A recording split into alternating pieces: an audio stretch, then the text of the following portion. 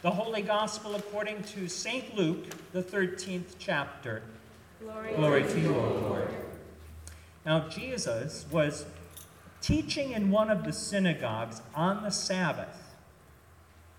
And just then there appeared a woman with a spirit that had crippled her for 18 years. She was bent over and quite unable to stand up straight. When Jesus saw her, he called her over and said to her, "Woman, you are free from your ailment."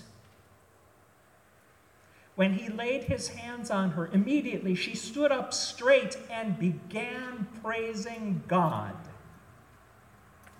But the leader of the synagogue, indignant because Jesus had cured on the Sabbath, kept saying to the crowd, "There are 6 days on which work ought to be done.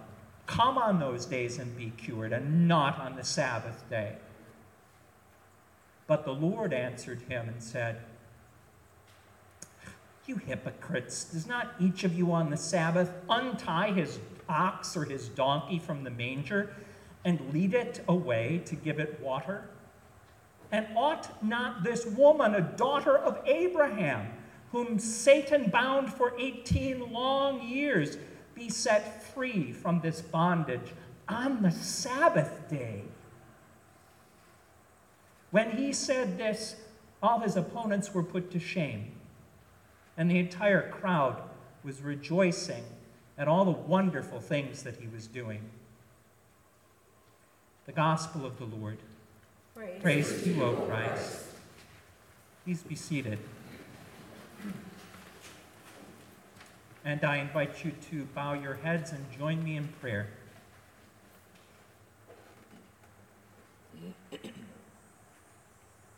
Dear Lord, in the strength of your Spirit, tune our hearts to listen for you. Sharpen our minds that we might understand you, and fuel our hopes that we might long for you. We pray in your name. Amen.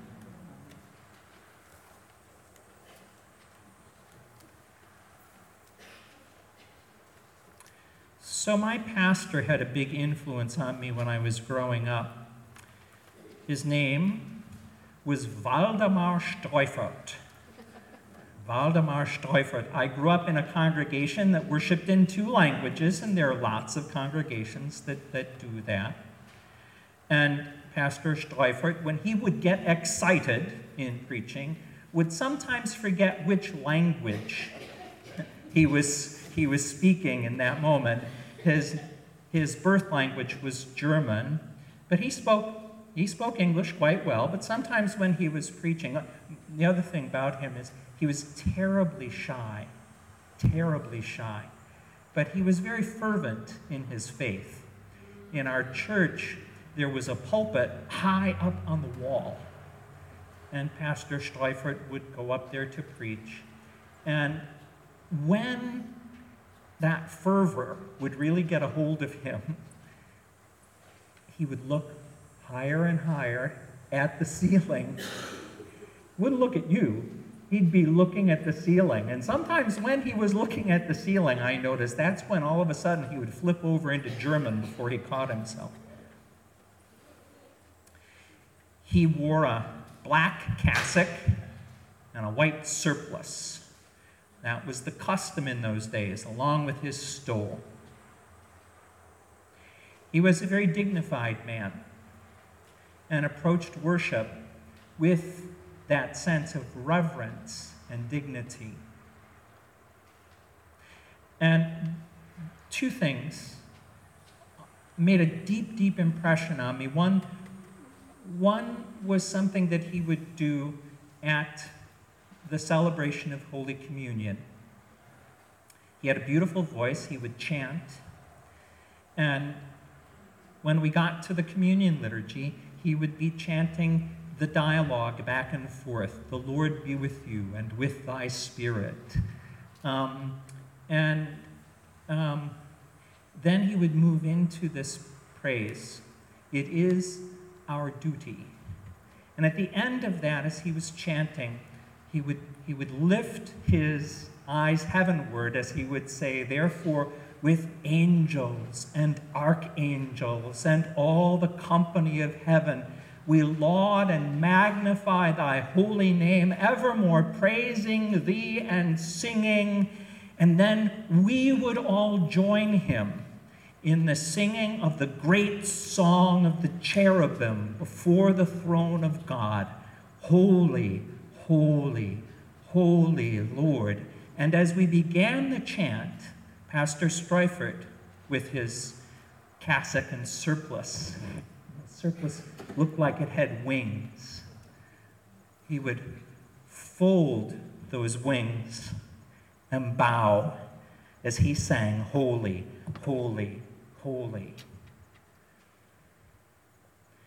There was something about that evoked in me, even as a small child, a powerful sense of the mystery of God's presence that evoked for me a sense of awe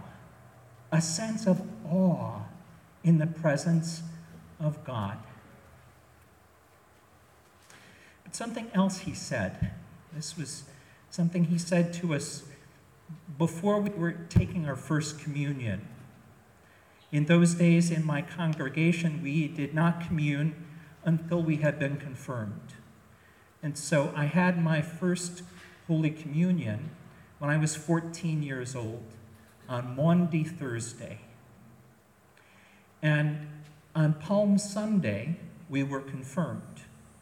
So just the beginning of Holy Week, we were confirmed, and then First Communion on Maundy Thursday. And Pastor Streufert sat us down after the service on Palm Sunday because he wanted us to be thinking about something before we received our First Communion.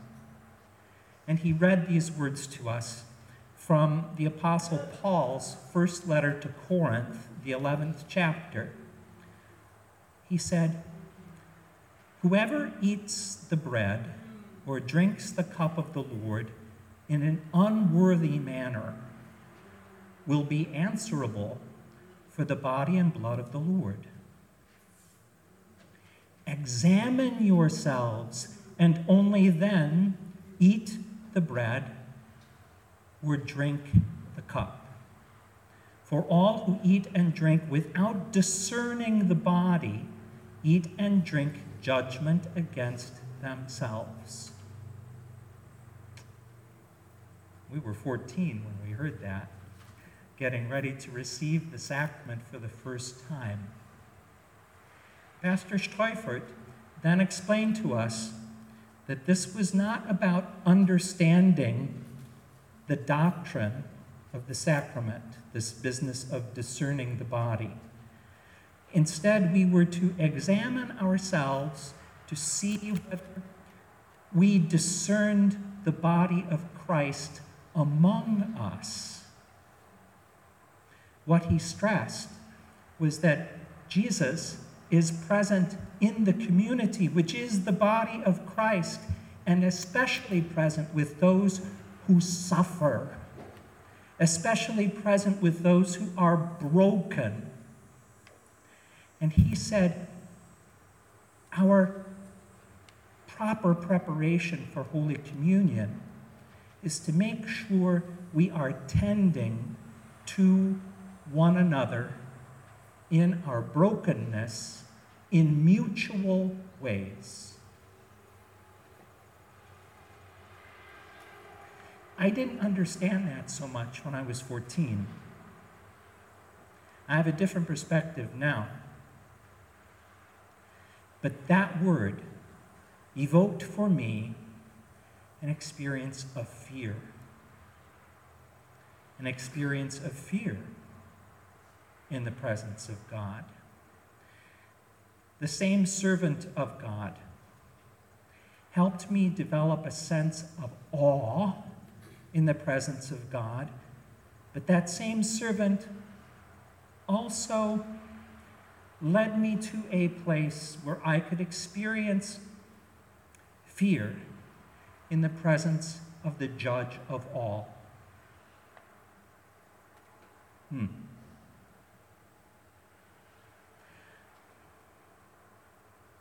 We don't much like fear as a part of our life together. At least, we haven't thought much about it. I wonder if we are taken either by awe or by fear when we come to church. Mostly, what I think a lot of us Lutherans are afraid of is that the coffee will all be gone at the end of church before we get there and get a cup. And mostly, our experience of awe has to do with beautiful sunrises or sunsets. But not so much in church.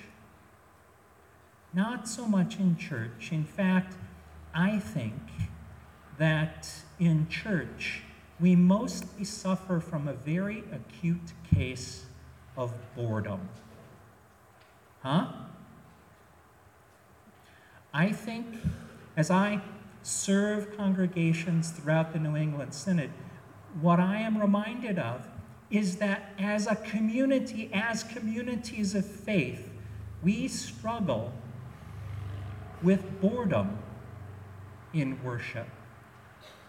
And we struggle with what to do with it. And mostly we are not very honest with one another about that, I don't think. Well, sometimes we are.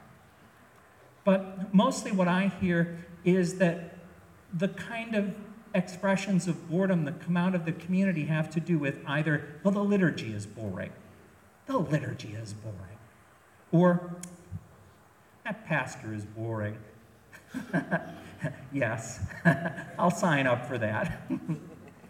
We talk about boredom as if it were somebody else's fault, as if it was the responsibility of another.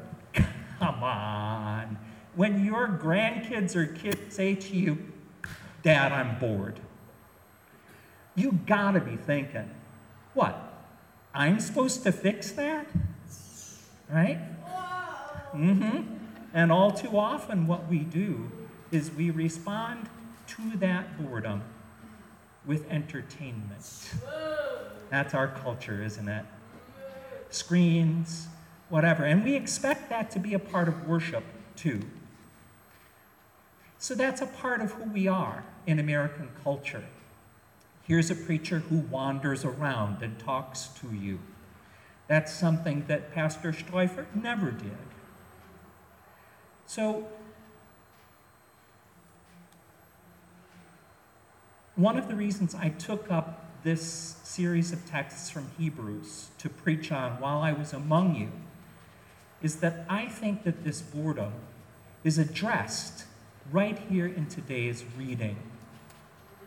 I think that, like fatigue, this weariness the writer talks about, like this sense of nostalgia, the kind of nostalgia that is a pining for the past because everything was better way back then, like those two things, boredom robs our worship of a sense of expectancy.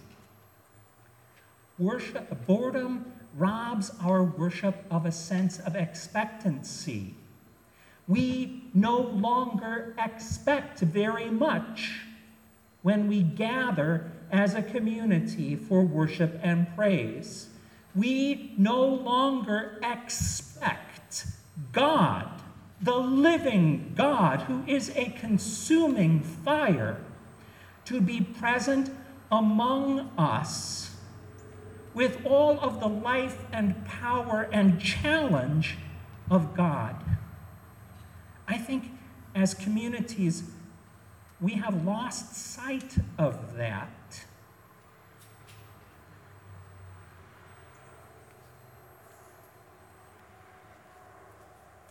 The preacher who wrote this wonderful sermon that we're listening to from Hebrews. I think she recognized a similar kind of problem within her community, because fatigue and pining for the past lead to a kind of boredom in the present, which de-energizes us. I think she was addressing that problem. And so in today's reading from Hebrews, which is hard to understand, is it not? In today's reading from Hebrews, she offers us an image of worship. That's what's going on here, and I want to talk to you about that for just a moment. What she sets up for us is a contrast between Mount Sinai and Mount Zion. She says to her community, her congregation, as they gather for worship on a Sunday morning, she says to them, "You have not come to a mountain that can be touched, but you have come to Mount Zion and to the city of the living God." And then she develops that contrast by relying on the story of the encounter of the people of Israel with God at Mount Sinai, which is recorded in Exodus chapters 19 and 20. I encourage you to read it. Once the Israelite slaves are freed from Egypt, led through the Red Sea by Moses, they go and camp around the mountain where God commands them to purify themselves over a course of 6 days, and then God will speak to them. But they themselves are not to come up on the mountain. Only Moses is permitted to do that. God does say after this period of 6 days, they can approach more closely. But then we hear this from chapter 20 of Exodus.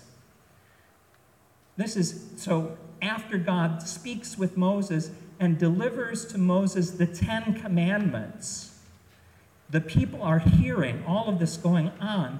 And it says, when all the people witnessed the thunder and lightning, the sound of the trumpet, and the mountain smoking, they were afraid and trembled and stood at a distance and said to Moses, "You speak to us and we will listen, but do not let God speak to us or we will die." And so she sets up this contrast. She says, this is what the worship of Mount Sinai is like. Let this person who has been sick for 18 years and bent over not come for healing on the Sabbath in the gathering of the worshiping people of God. Let her come the other 6 days of the week. Mount Sinai, this is contrasted with Mount Zion, which in the preacher's imagery is an image of the future, an image of humanity regathered as a new humanity and a new kind of community. And so she sets up these contrasts: fear, awe, distance, unfettered access, terrifying word, gracious word, the blood of Abel, the blood of Jesus, past and future. Sinai and Zion are extended metaphors for very different kinds of encounter with God. And she says to her congregation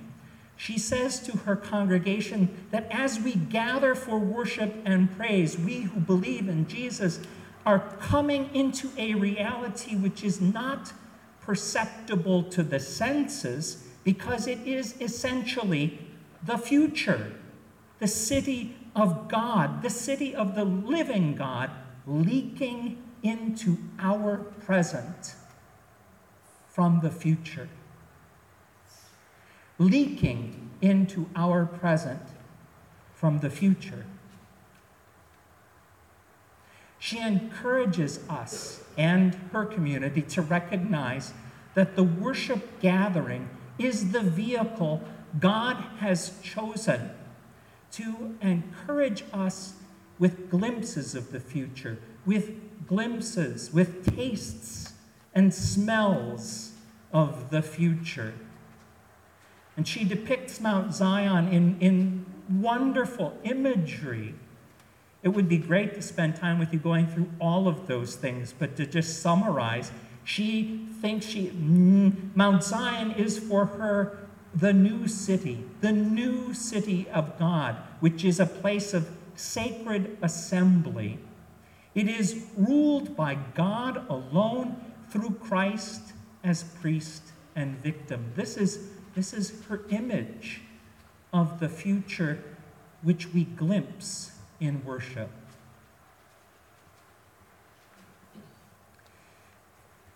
There's a wonderful hymn in the hymnal, Now the Silence. Do you know this hymn? Now the silence, now the peace. Huh? Do you know that hymn? It's a wonderful hymn. It's not a normal hymn in terms of the structure of its poem. It's a series of images. The poet, whose name was Yaroslav Vaida, I'll give you $5 if you can say that 3 times fast. Yaroslav Vaida. Pastor Vaida was thinking one morning, this is the story that he told. He was shaving before going to church. And he was thinking about the problem of boredom in worship. He was thinking about how one might address that. And he was thinking about the connection between boredom and what to expect in worship. And so he decided to write a hymn. And his intention was that the hymn be sung as the first hymn in the service, or be sung at home before going to church. Because he said what that'll do is it'll give you a bucket. It'll give you a bucket. He said, we don't come to church with buckets anymore, empty buckets, expecting those buckets to be filled. We don't do that. We just come with empty coffee cups, expecting them to be filled. But he said, no, we need to prepare for worship.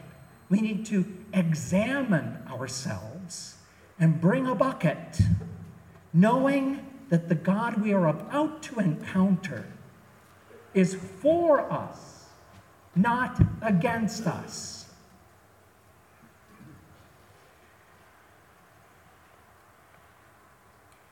On the day of my confirmation, Pastor preached a short sermon, Pastor Streufert, which was unusual. And he said to us, he gave us all Bibles and said, I give you these Bibles to read, not to put on a shelf next to your shoes. I give you these Bibles to read. And he said, here's the gift. Here's the way to open the gift and use it.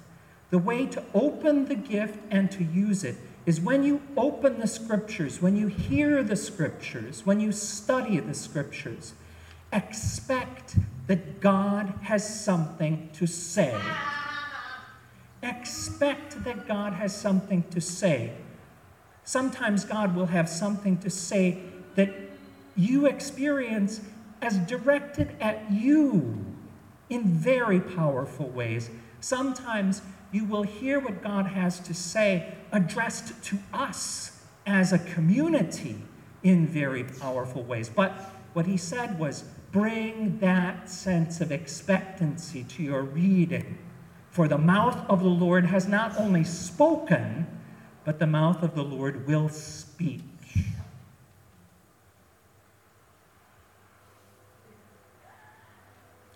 Our God is a consuming fire.